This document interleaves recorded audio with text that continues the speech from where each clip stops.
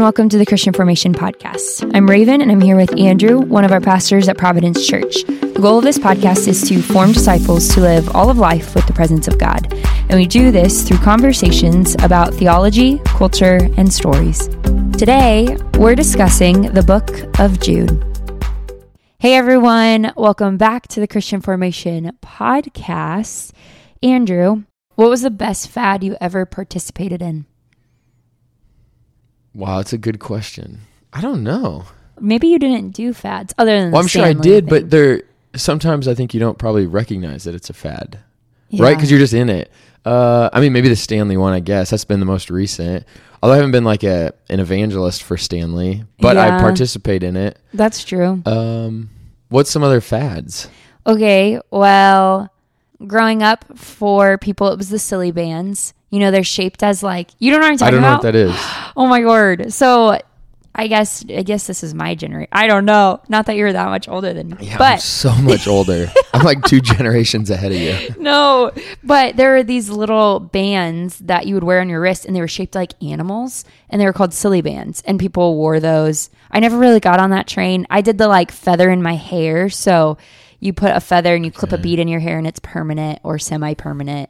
What do you mean it's permanent? You just clip something on. No. Can you just take it right off? They use like a wrench thing. So then they have to use another type of wrench thing to like unhook it from your hair. Yeah, it's like in there. Wow, I didn't know about that. I have no know. idea what you're talking about with the silly bands. Or the feather in No, I've hair? seen that before. Okay, I obviously didn't do it. Well, I guess I shouldn't say obviously. I didn't do it.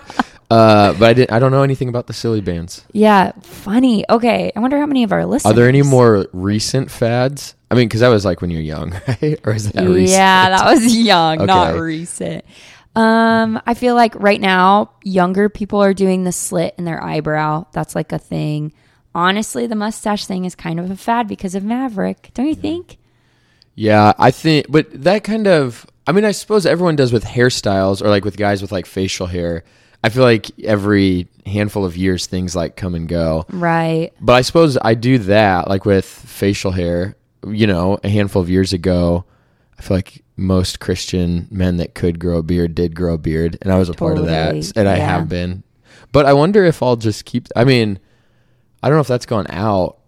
I guess I don't know with facial hair or hairstyles. What do you mean? Like you'll think you'll just keep doing it even if the styles change? I probably will change. Yeah. Don't you? You just change to the next thing. I feel like everyone does. Sheep, just following the world. Sheep, blindlessly following. That's very discouraging. I know. Unfortunately, that might be true for some, but in the book of Jude, it teaches us how not to be sheep that blindly follow the wrong teachers. Do you think that I will shave my mustache after talking about Jude because I'm following the world and doing it right now?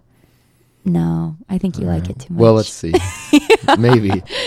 Today, we're discussing Jude, and very similarly to the other books we've looked at, Jude talks about false teachers and guarding ourselves against being swayed by these false teachers.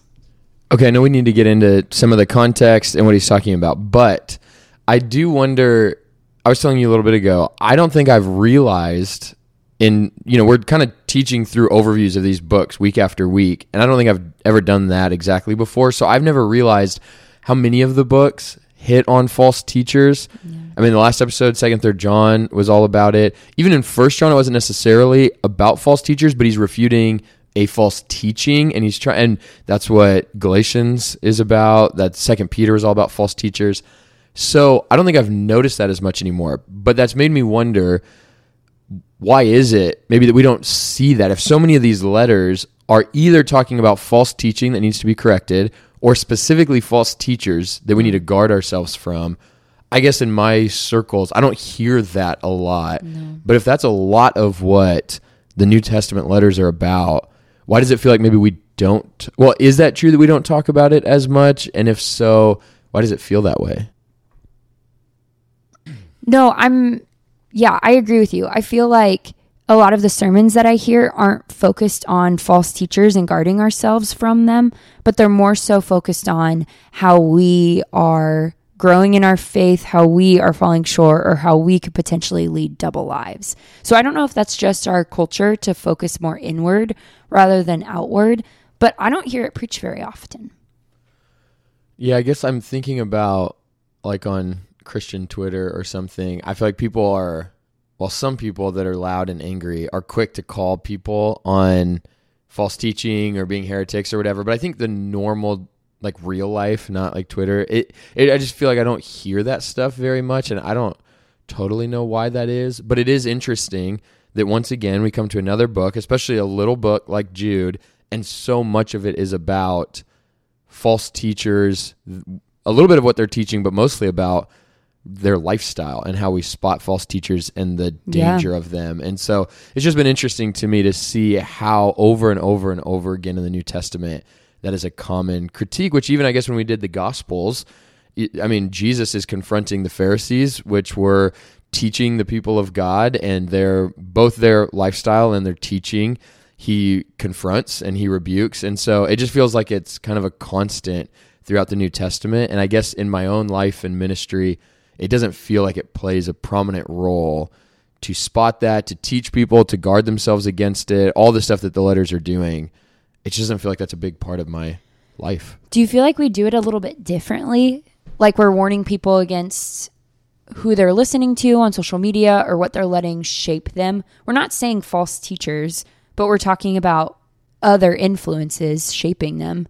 So maybe we just err to a different side, or would you say, no, that's not even close to warning people against false teachers?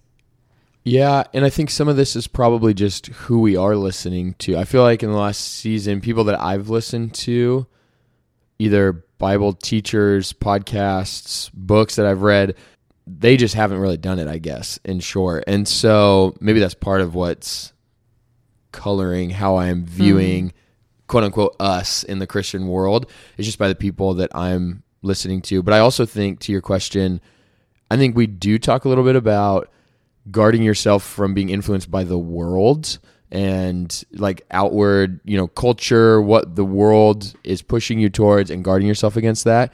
But what is often happening in these New Testament letters is it's people claiming to be Christians or godly teachers that are persuading them wrongly or living double lives or these sinful lives. And so I think that specifically, I at least don't talk about much, partially because it feels maybe judgmental or uncomfortable to Paul even specifically at times calls people out by name, saying, do not, and so I don't think we do that very often in sermons or teachings where we're calling people out by name and saying they live this lifestyle or whatever. And so obviously the big famous pastors, we do somewhat if they kind of have a fall, but I don't know. I just don't think it's often a part of what we do. But should we be doing that or at least if pastors are in charge of shepherding the flock and keeping them safe? Should they do that? Or does that start to create a weird hierarchy or this fear mentality where then, the pastor's elevated over everyone else because he's basically calling a witch hunt on these other pastors, even though it's true? It feels like that, what you just said, but it seems like the New Testament does it over and over. And so it feels like we probably should more. Yeah. And maybe maybe let's just get into Jude and we can kind of see how he does it to see what's a helpful way to do it. Because I think you're right. You can just conduct witch hunts or think everyone's a heretic. But I do think knowing these letters should help us learn what are the things that crosses somebody into that camp, and how do you lead a church and guide a church in knowing what is false teaching and what to be on guard from by the way they do it. Totally. Okay, well, just to give a bit of context first, this was written by Judas, who is the half-brother of Jesus and also the brother of James. And it's a very similar situation to 2 Peter. Lots of warnings against false teachers and basically telling people to be on guard. For the audience, you can tell this audience has an understanding of Jewish traditions and backgrounds, a lot of which are based around the Old Testament. So, because we see a lot of references or allusions to the Old Testament, we can tell that this is either a primarily Jewish audience or that this audience had an understanding of Jewish stories, history, and traditions. And there's also a lot of imagery in this. As you read this, you'll see a lot of imagery, a lot of stark contrasts, and examples of what it looks like for the false teachers. And okay, so Jude, you're saying highlights false teachers or talks about them. What is his ultimate aim in writing this? Is he just highlighting that there are false teachers, or what is he wanting the readers of this, which he calls the called and beloved in God the Father and kept for Jesus Christ? So those who are called into this relationship with God, kept by Jesus, for Christians, essentially, what are we supposed to do with this highlighting of false teachers? Yeah.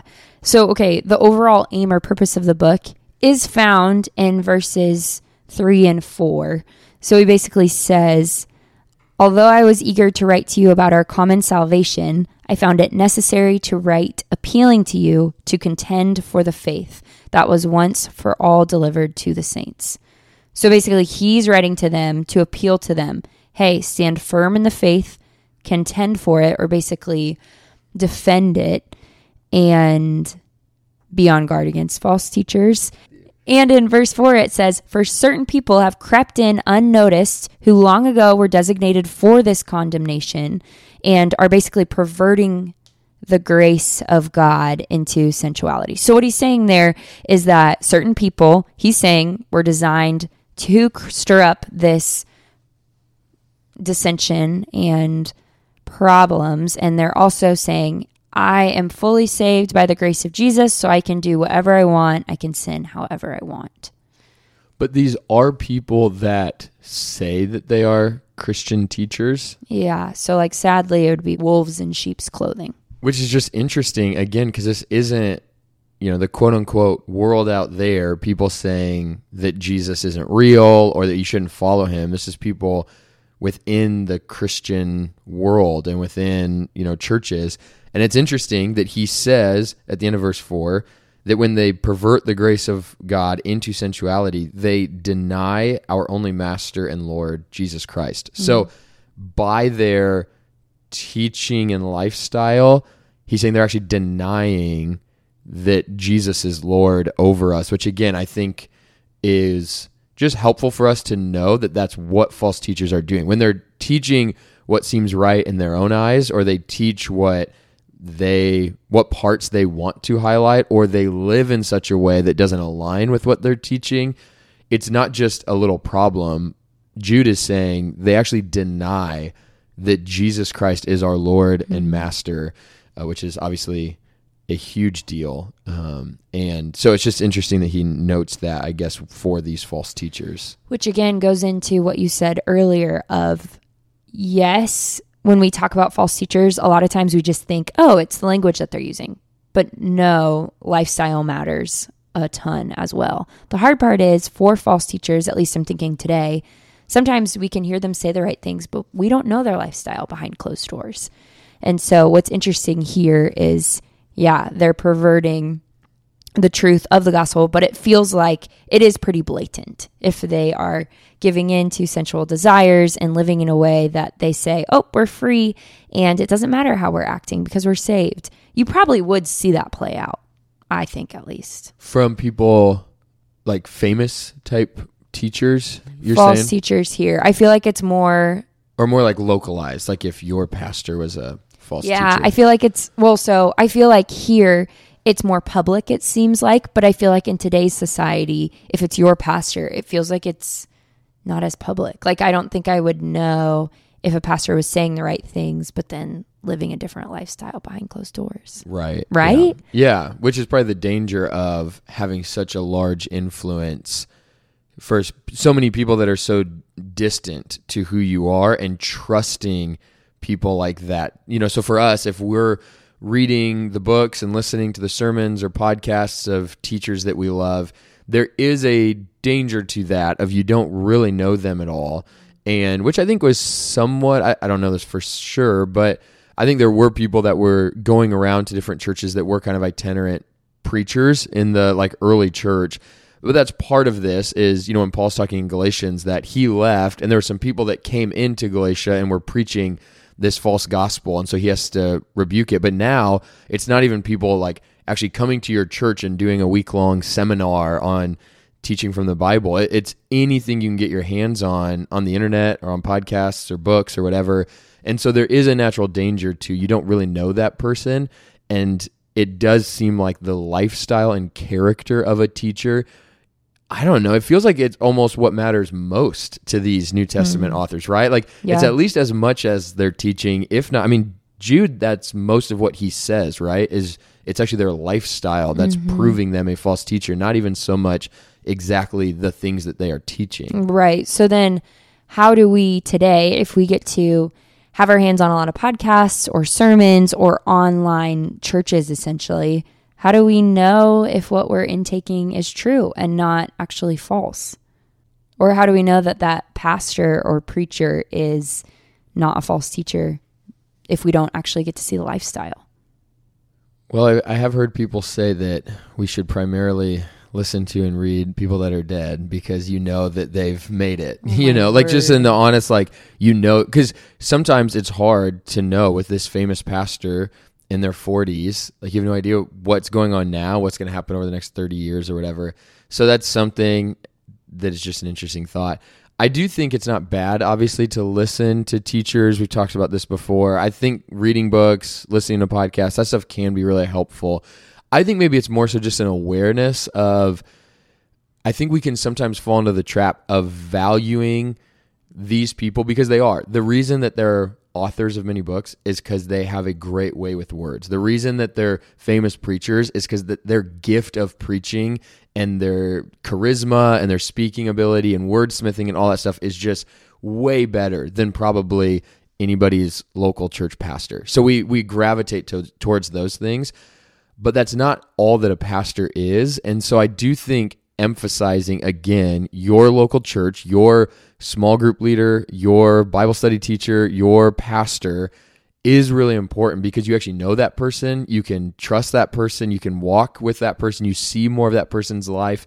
They may not be as gifted of a leader or a preacher or a teacher, but I do think that is important to really lean into people that are in your life. I don't think it's bad to go outside and read books and listen to podcasts, but maybe just be aware that is a reality, that you don't know that person, you don't know their lifestyle.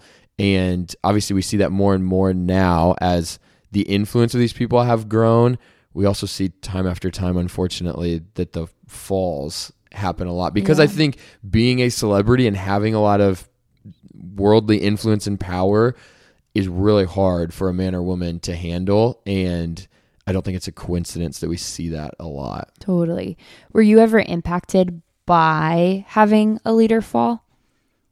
Positively or negatively? How could you be positively impacted by a leader falling? I think a positive impact that has happened from that as a Christian leader is a greater awareness of the dangers or the things that led up to some of those falls. Because we said before, none of the major falls happen in a moment. They happen after years of pride growing, years of secrets being kept, years of anger, years of insecurity, years of whatever.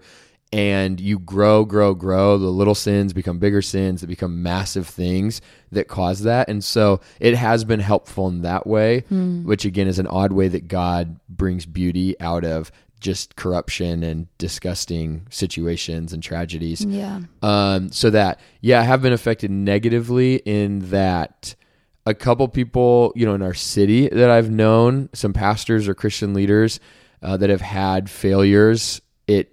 It's hard. It's hard, nationally or whatever, but it's really hard when it's your city, people that that were in their ministries, stuff like that is pretty heartbreaking when you see people's faith actually affected pretty bad. I think when I became a Christian, there was some Christian leaders like the Mark Driscolls and different people like that I listened to a lot, that it is a bit disorienting when you see them fall. But I don't know. I guess I don't totally know what the entire negative impact has been from seeing some of those things, whether it's more local or more national level, besides it's just really heartbreaking. And I do think there's been some positive of reflection and inward looking after some of that. Yeah, I think it's good that you are able to see the positive and that God used it in your own life to probably instill the fear of the Lord in that to go, okay, I don't want to allow anything to fester in the dark, or I don't want to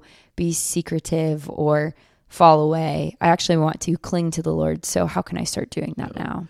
Okay, so here's another thing that I think is interesting that Jude does. So he refers back to either the Old Testament or even some like just Jewish writings that aren't even scripture, but he's referring to these old stories, right? Like what are a couple of the stories that he actually refers to about either false teachers or like God's judgment on some of this? Yeah, so in verse 5, he talks about saving people from Egypt, which is an allusion or a reference to Exodus 12 and Numbers 14.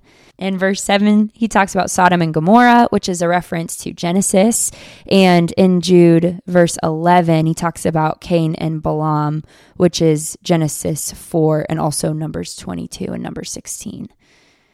And all of those are either evils that have been done or what's his point in referring back to some of those? Yeah, every time he mentions those, he's mentioning God's judgment. So when he's talking about saving the people from Egypt, but they actually didn't believe, and so then he had to destroy those people. Or Sodom and Gomorrah was so wicked that God had to wipe out the entire city. And with Cain and Balaam, again, just talking about God's judgment on them and God's judgment on the people who are wicked. So I think what's interesting about that is sometimes we can see things in our day and feel like this is brand new or feel like this is as worse as it's ever been. What's helpful about Jude in general is to realize, oh, he's talking about something 2,000 years ago. This is the same problem we deal with today. And he's saying this has actually been going on, since the beginning of time. Like there's been angels that have fallen. There's the situation in Egypt. There's Sodom and Gomorrah. There's Korah's rebellion. Like people within the people of God or around the people of God have fallen. They have had like sin and perversion and wickedness and evil and all of this stuff. And God has always worked in that. He's always judged that. Like there is a righteous God who will bring judgment against evil, which is part of his point, that stuff is going to happen. And that was happening, way back in this time in the Old Testament. That's what Jude is saying. And that's going to happen for these false teachers again, because it's still happening now. And now we're 2,000 years later from Jude. And when we see these things, I think it's helpful. I don't know if this feels helpful at all, but to me, it's like, okay, this isn't new. Like you see a false teacher, you see famous Christian leaders fall. As sad as that is every time, one, it's not brand new. This is a pattern that we do have to be on guard for, because it's not a new problem and it's not going to go away, because we have thousands of years of history that is what happens. But two, I think the comfort in that is that God does hate the wickedness and evil of these leaders, of the city, of the angels that fell. Like he does not put up with that. And so I think for people that have been more, even than me, like more personally affected by a leader that has fallen or abused power or abused people or whatever, and you've been in those ministries, you've experienced that, it is very clear that God hates that. He doesn't condone those leaders and he doesn't overlook those leaders. Jude is wanting you to know that every time God is bringing judgment to those things. And in a couple of the stories, he does say some are saved, like some are saved out of that. But if they are not saved by the grace and power of Jesus, you will be judged for the wickedness that you have. And so it helps me to know that is the character of God. Yes, it can feel sometimes like, why is God allowing a false teacher to live wickedly and teach wrongly and lead people astray? And for some reason, God does allow that at points throughout all of human history, but he is faithful to judge that and bring his wrath against the wickedness of sin. And that's a good thing. Mm-hmm. Yeah. And then he ends the book of Jude with this idea of calling us to persevere, to know that there's judgment. However, we are made new in Christ and we are called to persevere. But then also, he mentions at the end, to him who is able to keep you from falling. So he's also talking about how Christ is the one that keeps you from falling. So there's this interesting tension between the two of we are called to persevere, but we're also made new in Christ. And so he's the one keeping us as well. Okay, so help me. How does that make sense? How can you have both? That God keeps me, but I have to keep myself, because it says, keep yourself in the love of God. But then a few verses later, he is the one who is able to keep you from stumbling. So how would you explain that? How does that make sense to have both of those realities at the same time? God can't be fully known. That's what I would say. No, I'm just kidding. When you say those things and then smile afterwards, you just... I know. No, I think that, I don't know. I mean, I also kind of grew up with this view that there are things about God that might not make sense to us, but if he's over all time and space and he can do all of these things, well then, yeah, it can exist in a world where we are called to persevere and hold tightly to him, but he is also the one that keeps us. So I personally don't know how to make that make sense perfectly. I just know that if we are new in Christ, we are his new creation, but we also have a responsibility to hold tightly to him and to continue to walk in the faith. Why does that matter? Why does us having that responsibility to hold tight to the faith really matter? If God can keep us, what is the point of us holding tight? It kind of brings to mind the idea that kind of what it's saying in Jude, where it's talking about people who are abusing the grace that they've received from Christ. And that verse in Romans 6 that basically says, are we to continue in sin so that grace abounds? No, it's like we're not supposed to continue to abuse the grace, but actually live as new creations. And so in my mind, somehow that ties together. That's not a perfect thought, but it's like, okay, say I have this covenant with my husband, but then I'm going to go off and not spend time with him, sleep around, be with other people. Well, like that just doesn't make sense. And for some reason, yeah, I'm still married to him. And I don't think that we can lose our salvation. But at the same time, I still feel like we have a calling and a responsibility to cling tightly to Christ as we are already kept in him. I don't know if that makes sense, though. Yeah, I think so. And I think this is probably just a good practice for people. So if you're listening to this and that is something that you wrestle with, I would say read through those verses and just kind of meditate on why are those two things both important in this? Why is it important to trust and know that God is the one who is able to keep us from stumbling and able to present us blameless into the presence of his glory with grace and joy? Why is that important to know that God is able to do that for us? And why is it important that as Christians, as Jude says, we have to keep ourselves in the love of God, which is also what Jesus taught in John 15. He's teaching us to abide in him, that if we want to bear fruit in the Christian life, our command is to abide in him, to abide in his love, he says, which is similar to what Jude says here, to actually let that then allow us to follow his commands. All that stuff is fruit from our choosing to abide in him and actively doing that.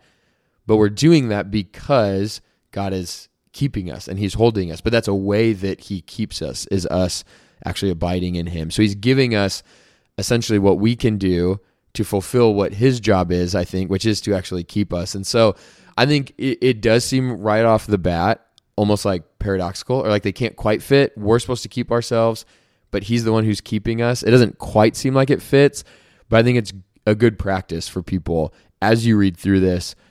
Just think through that, of how those two things can work together. I think obviously they do. Some of it probably is confusing for our minds to fully grasp how that stuff works, but I feel like there's stuff there, and this is just a good practice anytime we read the Bible. When you read something that feels kind of confusing, sit there, read through it a few times, meditate on, okay, why is this connected? And then kind of what I just said, try to go to other places in the Bible. And it's like, okay, is this communicated anywhere else? Like, we've talked about this in the podcast on Hebrews. It talks about this. John 15, Jesus talks about this some. And then try to put some of those passages together and see how you can make sense of the idea then.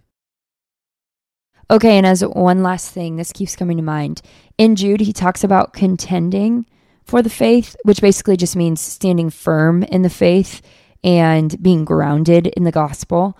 And I think that's also something important, that if you are in a situation where you feel like there's a false gospel being proclaimed, or you feel like someone you know is living this double life, praying about it to make sure that you're not picking out the speck in their eye and ignoring the plank in your own, but also standing firm by the gospel and doing what it says in Jude, contending to the faith and actually speaking to that person, correcting that person so that others won't be led astray is also important. Thank you for joining us today. The goal of the Christian Formation podcast is to live all of life with the presence of God, and we do this through conversations about theology, culture, and stories. Please like this, rate it, review it, share it so that it can get out to more people. If you have any questions, email us at formation@providenceomaha.org. We'll see you next week.